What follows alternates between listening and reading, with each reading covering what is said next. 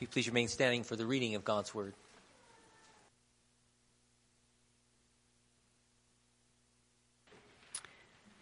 We stay in 1 Corinthians, but we move back as we'll spend some time looking at the 13th chapter. Let's pray for the reading of God's Word.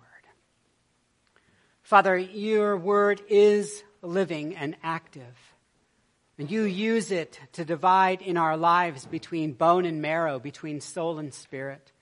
And we ask that you would do that work in our life this day. Father, that you would give us ears to hear.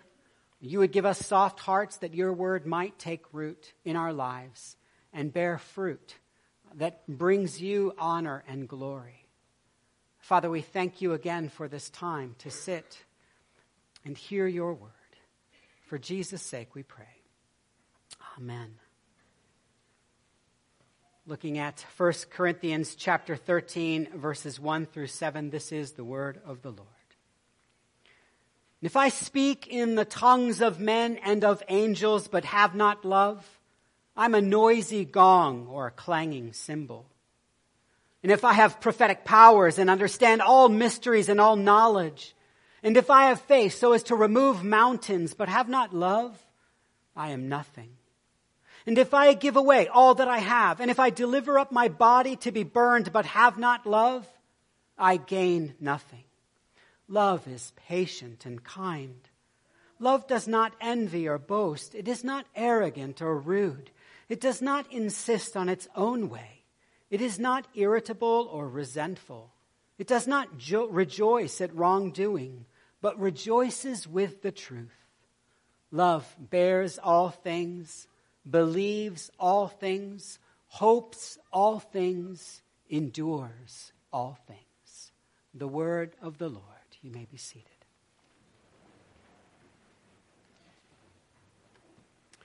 We pray for the preaching of God's word. Father, as my words are true to your word, may they be taken to heart. But if my words should stray from yours, may they be quickly forgotten. I pray this in the name and in the power of Jesus Christ. Amen. Our family has always loved R.C. Sproul. He was a great blessing to us for many years as a chaplain in the military, and sometimes far from any good church. We benefited from his ministry by listening and watching him. And recently, my daughter Isabel, who's with us here with her husband and my grandson, he's really cute. Anyway, Isabel shared that she had recently heard R.C. on a table talk. He was in his role as professor, and having distributed and then explained the syllabus, he gave his class their first assignment and the due date, which was in a week or so. When that came, there were several students that were not prepared, that didn't turn in their assignment. And R.C. remarked that that was okay. He had said in his syllabus very clearly that if it was not turned in on time, they would receive zeros, but they could just turn it in next week. When the second assignment came due, you might not be surprised to hear that there were more students that were not ready, that didn't turn in their paper. And R.C. again explained that they are to turn it in on time, but it's okay. And they could just turn it in sometime next week. When the third assignment was due, half the class wasn't ready. And R.C. surprised them by saying, all of you who have failed to turn in your paper will get a 0. One student boldly shouted, "That's not fair!" At which point R.C. took his grade book, opened it up, noted the kid, and said, "Let's see, you were late your first week, so that's now a 0. And you were late the second week, so that's now a 0. And you're late the third week, so that's a 0. Would anyone else like fair?" Rather quiet class. It's possible that hearing this story, you may actually wonder, is that fair? I recall a time with my own children when I was trying to distribute something among my 3 girls, and I probably got it wrong, but anyway, one of my daughters said, "Dad, that's not fair." And I asked her, "What is fair?" And she said, "Fair is getting what you want." It's a pretty good definition, really, when you think about it. You think about the times where you begin to say, "Well, that's not fair." It might just be because it's not what you want. We've chosen to pack that word, fair, with our own understanding and desires. Fair is what I like. Fair is what I want. Fair is what I think is right. And we've done those same semantic and lexical backflips with the word love as well. When you hear the term God is love, when it's out there in society or in our culture, God is love, the various listeners begin to immediately fill out the details of what that means, based on usually what they want it to mean. Molding and making God into the image of something that we are comfortable with, something that we can understand, possibly something that we can manage. And yet, here in this letter to the church in Corinth, Paul, in a section which starts from chapter 12, verse 1, and goes all the way through chapter 14, a section which largely focuses on spiritual gifts and even touches on the idea of speaking in tongues, Paul inserts chapter 13, this chapter on love. I mentioned in an earlier sermon a quote from F.F. Bruce that he says, "The primary token of the indwelling spirit in a believer's life, the indispensable evidence that one is truly spiritual, is not gifts or speaking in tongues, but love." In this 13th chapter, Paul describes love. Love, that primary token whereby the world might see us as followers of Christ, as indwelled by his Spirit. Jesus himself declared the importance of love when he declared, "All men will know you are my disciples if you have love for one another." So then what does this love look like? Now, this is the question that we hope to explore in the next couple months as we spend some time here in this 13th chapter of 1 Corinthians, as we investigate the nature of love. Pastor Lloyd has given me the honor of kicking off this series, but I only want to make a few general remarks so that we have some time to look at that first stated quality of love. If you, however, look at your text as printed in the bulletin and take just a moment to look at verses 4 through 7, you're going to notice how packed this section is. It's going to be a joy and a challenge to unpack it in the months to come. But Paul begins by showing 2 positive qualities of love: patient and kind. And next he quickly moves through what's in the Greek 8 verbs that the New Testament scholar Thistleton, he remarks, they describe, quote, "what love is not or does not do," end quote. And then after those quick succession of 8 verbs, he finally ends this section with a quick presentation of 4 of love's capacities: to bear, to believe, to hope, to endure all things. When you take it all together, you notice that love is incredible. It is perfect in its beauty. It is perfect in its goodness. It's no wonder that Paul begins this whole chapter by noting that even if a person could speak like an angel with power and eloquence and yet lack love, it's just noise. Or if they can, through power and wisdom, move mountains, but they lack love, it's nothing. Or if they give up everything, if they sacrifice all and yet somehow do that without love, nothing is accomplished. Love is what makes our speech beautiful. Love is what empowers our wisdom to bless. Love is what sweetens sacrifice.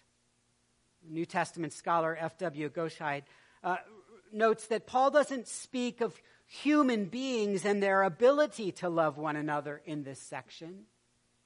Rather, he deals with love itself. He says, quote, Perfect love is Paul's subject, and it's its qualities he depicts. This is love personified, end quote. In other words, as we look at love personified, we will first be looking at God. And our first quality of his nature this morning is that love is patient. We see God demonstrating this patient love. Then we can reflect on how it is that we can respond to such patience ourselves, how we can begin to live our lives in imitation to reflect God's demonstration of his patient love. It may be helpful to understand the Greek word here for patient. It's a compound word. There's made up of two parts, macro or long, and thymos or anger. The New Testament dictionary defines patient as, quote, the prolonged restraint of thymos, of anger, of agitation. It continues to remark that it refers to man's endurance when faced with the adversities of life. As I was reading through several commentaries, I noticed that many scholars praised the translations that tended to use words like long suffering as a good description and a good translation of this Greek word. It's a picture of God choosing to endure. His righteous wrath delayed. His choosing to wait a little longer before he brings about what is fair. New Testament scholar Gordon Fee remarks that these first two qualities of patient and kind, they describe, quote, the two sides of the divine attitude towards humankind. Patient and kind. Limit our study to the first of those two, but I think you'll find that it's more than enough to keep us busy. For throughout the whole of the Older and Newer Testaments, we see the story again and again of God's patience with us, his long suffering with us, his forbearance. There's even a quote, it's almost creedal, perhaps an early confession. You can find it almost a dozen times, that God is gracious and merciful, slow to anger, and abounding in steadfast love and faithfulness. We're still in the garden when in chapter 3, Adam and Eve eat of the forbidden fruit, and God delays the full consequence of their sin. Death comes, but it comes slowly. God's patience is then seen to the children of Adam and Eve, first in God's warning to Cain. But then when Cain ignores the warning and kills his brother, again, God delays the execution of his righteous wrath by simply marking Cain and warning all around him. You could spend some time looking at the multiple promises to Abraham, the promises that God would provide for him a son, and Abraham impatiently always trying to help God out. What about Eliezer of Damascus? How about if I use Hagar? What about Ishmael? Love is patient. I am reminded of when God asks the Pharaoh through Moses in Exodus chapter 10, how long will you refuse to humble yourself before me? Reminded of when God asks Moses himself in Exodus chapter 16, how long will you refuse to keep my commandments and my laws? Or when God asks of the people in Numbers 14, how long will this people despise me? And how long will they not believe me in spite of all the signs that I have done among them? Love is patient. I think of the times of the judges where there was a cycle of peace, then forgiveness, or forgetfulness rather, then sin and slavery, and a cry for deliverance. And that cycle occurs again and again, and each time God raises up a deliverer, and each time man finds themselves forgetting God and finding themselves back into the slavery of their own sin again and again. I think of the prophets sent to the north and to the south, and sent even to God's own people in captivity, calling again for deliverance, for repentance, and for belief. Love is patient. I think of Jesus in the New Testament, his patience and long-suffering with the disciples, the questions that they would ask, how often Jesus would gently correct their theology and explain. They would shoo away the children from Jesus. They would try to move away the crowds or otherwise generally manage his ministry. And Christ was patient. Jesus watched Judas take bread and wine with him and betray him with a kiss. He watched Peter try to defend him when they came to arrest Jesus. He drew his sword and cut off the ear of one who came, and only a few hours later denied that he ever even knew Jesus. Jesus watched the soldiers beat him, mock him, nail him to a cross, and then say, "Father, forgive them, for they know not what they do." Love is patient.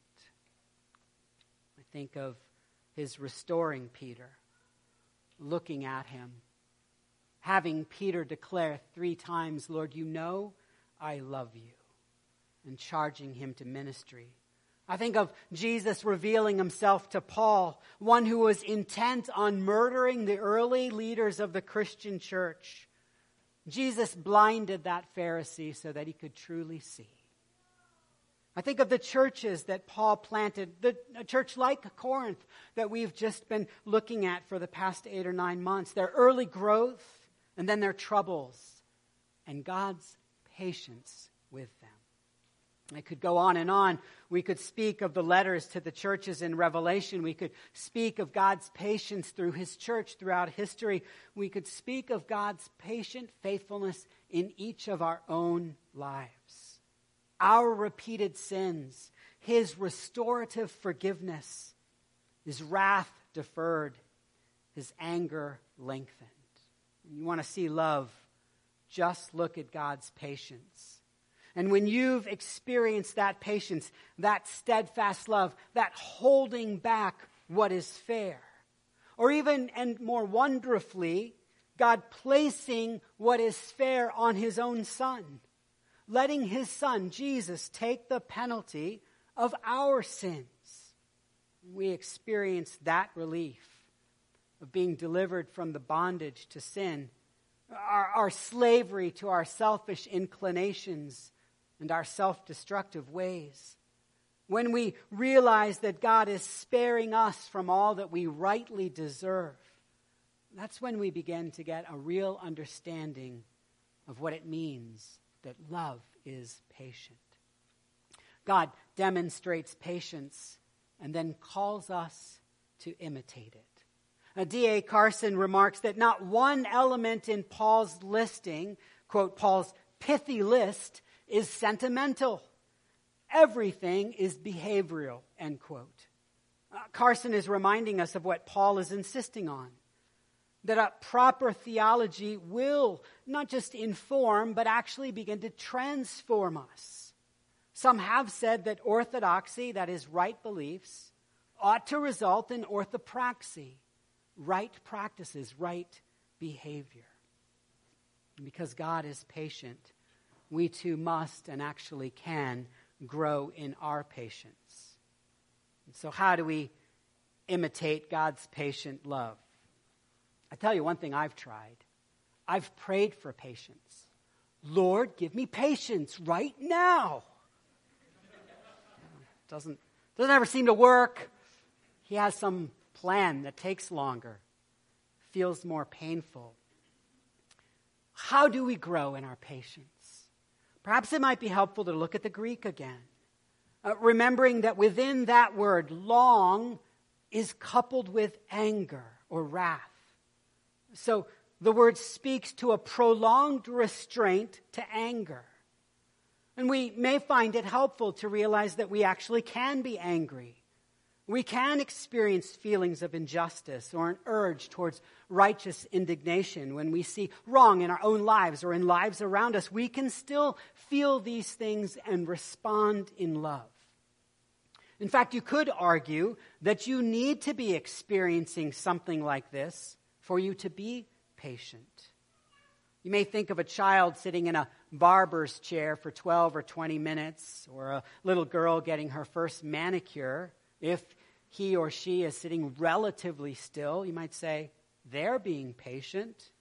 But it's more likely the barber or the beautician who is expressing real patience. They're the ones putting up with the little wiggles, the anxiety, the restlessness, the fear, perhaps even a change of mind. No, I want a different nail color nail polish.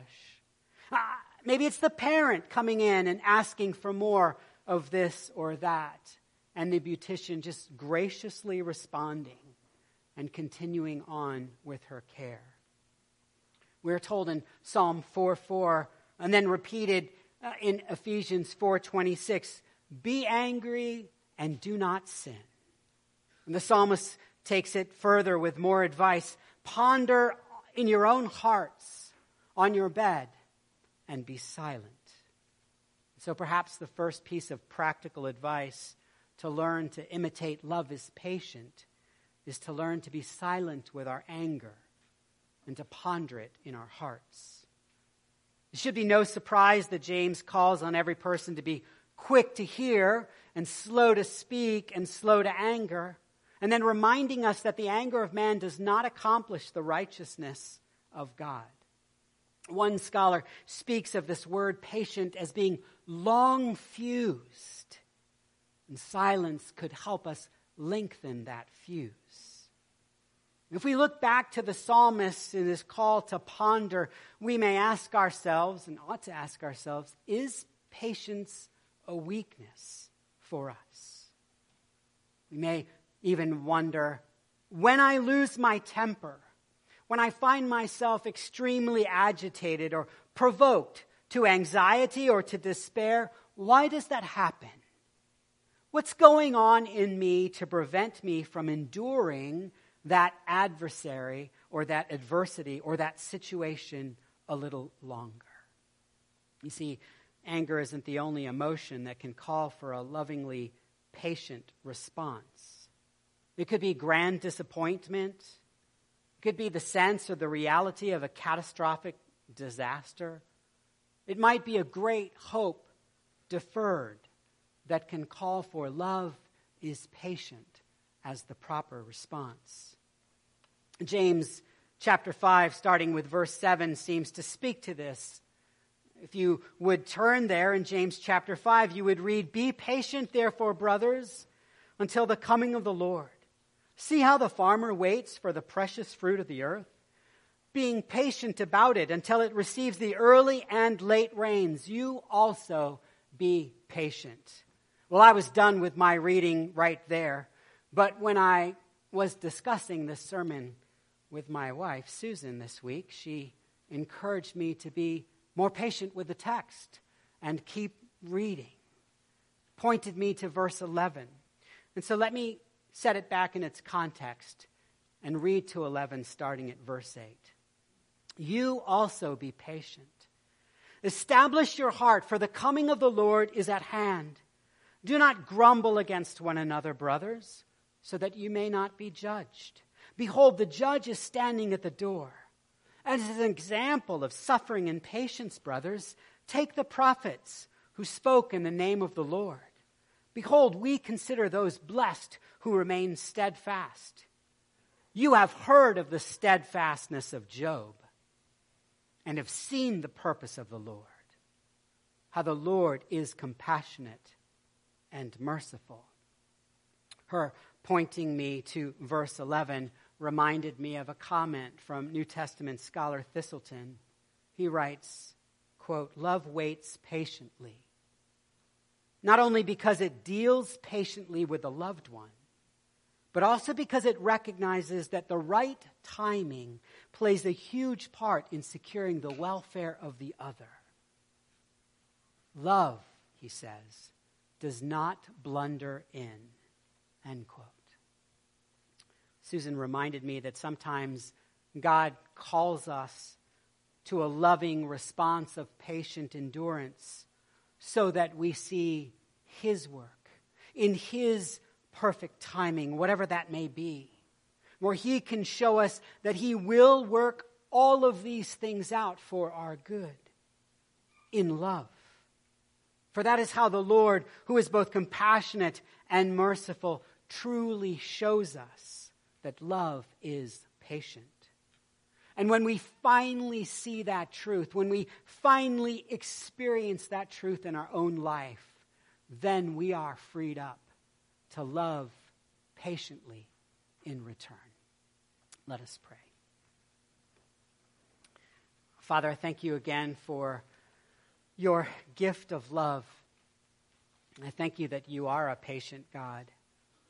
I thank you that you've been patient with me and that your work is not finished, that you have promised that since you have begun a good work, you are faithful to complete it in me. And I praise you for that. And Father, I pray that as I grow, as we all grow in our understanding, even through this series, as we see what love truly looks like, if we get a glimpse into your nature and we see you as beautiful as you are, we would find ourselves loving well in response to your love. Lord, you first loved us, and we glory in that reality. We ask that you would help us to love one another well also. We pray this in Jesus' name and for his sake.